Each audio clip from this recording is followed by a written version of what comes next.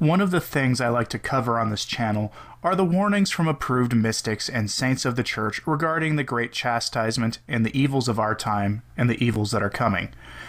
They can be illuminating as well as entertaining, quite frankly, if nothing else. But we don't need to turn to the mystics of the church and approved apparitions of Our Lady to tell us that things are very, very bad at this moment in the Catholic Church. We know things are bad. I'm not even talking about the ongoing crisis dominating the headlines whenever the church comes up in media conversations. I'm talking here about the absolute state of the laity. The state of the laity is so bad that the social media is now becoming a hotbed of satire for the various stereotypes of faithless Catholics, all of which work because they hit so very close to home. If you don't believe me, then you haven't seen the latest data reports showing that up to 75% of Catholics in the pews are either material or formal heretics. Let's dive into the latest research numbers, but before we do that, let's have a sidestep into a brief Catholicism 101 moment and define what material and formal heresy are and their differences. According to Catholic.org's online encyclopedia, heresy is defined as, quote, heresy differing from apostasy. The apostate a fide abandons wholly the faith of Christ either by embracing Judaism, Islamism, paganism, or simply falling into naturalism, meaning atheism, and complete neglect of religion. The heretic always retains faith in Christ. Heresy is opposed to faith, schism to charity, so that although all heretics are schismatics because loss of faith involves separation from the church, not all schismatics are necessarily heretics, since a man may, from anger, pride, ambition, or the like, sever himself from the communion of the church and yet believe all the church proposes for our belief. Such a one, however, would be more properly called rebellious and heretical. End quote. In other words, heresy comes from denying one or more dogmas of the church, and by denying dogmas, you deny the faith, obviously. Many of these heretics retain their faith in our Lord Jesus Christ while denying the dogmas of the church. If you want to know what that looks like in practice, you've probably already experienced this many times in your life. Have you ever met that person who gets angry about all the rules the church has for living a Catholic life, or for even attending and participating in the Mass in a reverent manner? That attitude is at least part of the foundation of the heretic, for it is a denial of the teaching authority of the church itself, and a denial for our need to submit. So when someone says that they don't care that the church actually forbids a laity to raise their hands in the orans position during the consecration of the Eucharist, as the priest does, or to mimic in other ways the gestures of the priest during the Mass, including during the Our Father, you're seeing the underlying attitude of the heretic. That's not to say that people who engage in this behavior are heretics, to be clear. It's the underlying principle that feeds into the beast of heresy, for heresy relies on a rejection of the authority of the church itself.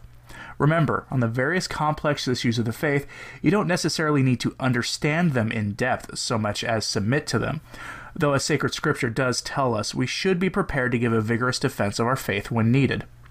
As we'll see in a moment, the issue we're talking about is the real presence and transubstantiation, which the overwhelming majority of Catholics reject. But first, let's look at the two kinds of heresy, material and formal.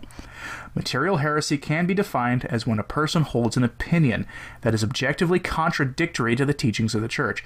That is, they hold an opinion that is heretical, but without the person who has that opinion knowing that they're wrong. This is a position of ignorance.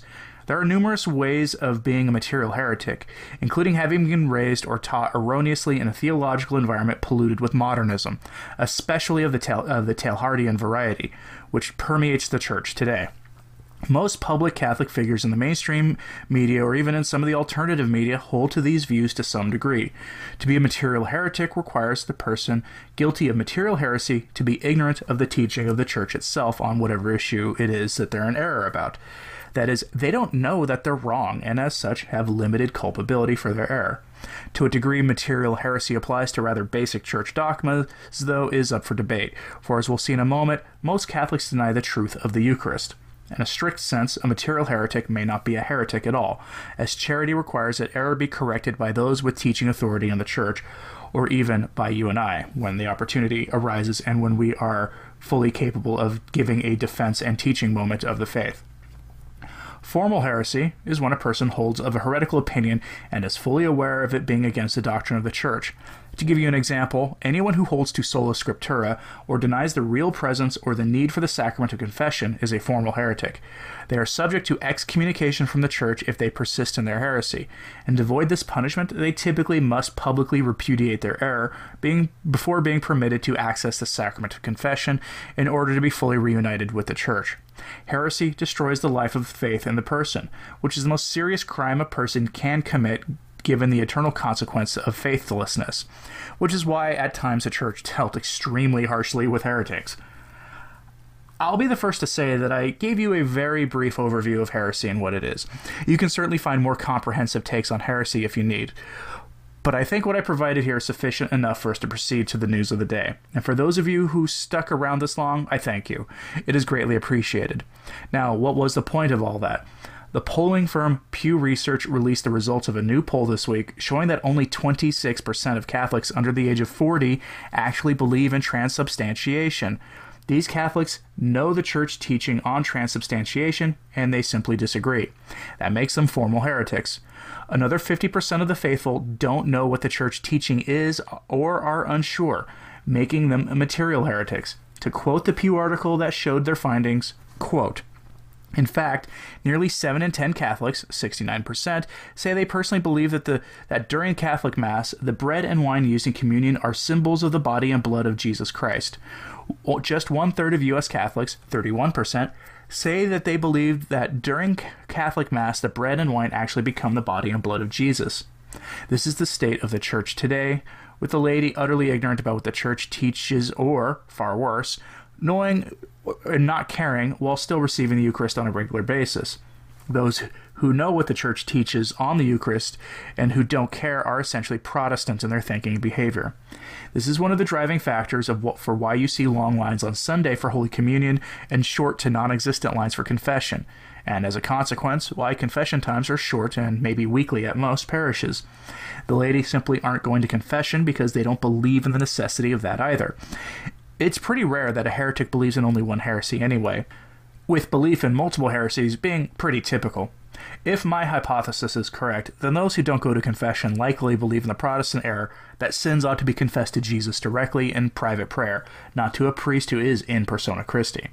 This, of course, begs the question, why would people like this not accept that they are in fact Protestants, and why do they insist on staying in the Catholic Church? Is it from a family history of being Catholic? I can't help but wonder why people would stay in the Church if they ignore or reject the Church's central teachings on what happens at the Mass. If you wonder how this could have happened, ask yourself this question as a start. When was the last time you heard a homily given at Mass on Sunday about the Eucharist and why it is the body and blood of our Lord? When was the last time you heard a homily about the need to go to confession and to be in a state of grace when receiving the Lord in the most blessed sacrament of the altar? When was the last time you heard a homily about the consequences of receiving the Eucharist unworthily? It's probably been a while, hasn't it? Blaming this on poor catechesis is an easy answer, but this goes much further than that. We hear about how poorly catechized everyone is all the time to the point where it's almost become a meme in the Church itself, or worse, an excuse for a lack of understanding of the faith. But I'm going to propose a more basic reason for this problem. Many priests don't believe in the real presence either, though they know better themselves. If they've believed, they'd show more reverence at the Mass. They talk and teach about how the Mass is a holy sacrifice, and they teach the faithful about the need to go to confession before receiving our Lord in the Eucharist. And why do I say that? Because if they believed that they had the power to be an instrument for God to turn common bread and wine into the body and blood of our Lord, they would be in awe of that, and they would teach about it as often as they could, or at least as often as would be prudent. In his work Against Heresies, St. Irenaeus said this of the Eucharist, quote, "But what consistency is there in those who hold that the bread over which thanks have been given is the body of their Lord, and the cup his blood? They do not acknowledge that he is the Son of the Creator. How can they say that the flesh has been nourished by the body of the Lord and by his blood, gives way to corruption and does not partake of life? For as the bread of the earth, receiving the invocation of God, is no longer common bread but the Eucharist, consisting of two elements, earthly and heavenly." End quote. In his day, which was the mid-2nd to early 3rd centuries, the Church was dealing with the problem in reverse. People believed in the real presence, but denied the full divinity of Christ. It's kind of a weird position if you think about it. Today, many of the so-called faithful reject the real presence, but believe in the divinity of Christ, or at least profess it, typically in Protestant terms, since Protestantism permeates Christianity in the West. I'm a firm believer that the faithfulness or faithlessness of our pastors will be reflected in the life of faith of the laity. The holier our priests and bishops, the holier the parish will be. So at the risk of turning into a broken record, the lack of belief in the real presence is the result of materialism and the heresy of modernism. For materialism turns our focus from God to the flesh and the world, while modernism is a synthesis of all heresies, and at its core reduces the life of faith to the personal experiences of the person, which is why the Catholic charismatic movement was able to take off after the council, and why you see the faith presented in many parishes in ways designed to evoke feel-good emotions and responses from the person, while not ever offering conviction of the individual or challenging the individual and community to go deeper into the mystical life of faith.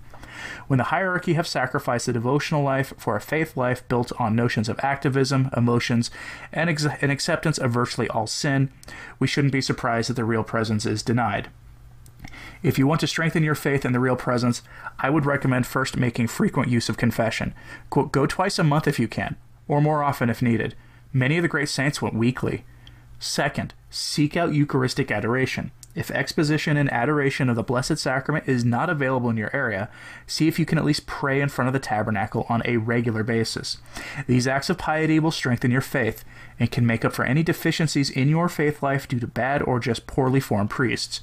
We've long since left behind the ability of relying entirely on our pastors for our faith formation, which might be the real fruits of the so-called springtime of Vatican II and the revolution it wrought on the Church.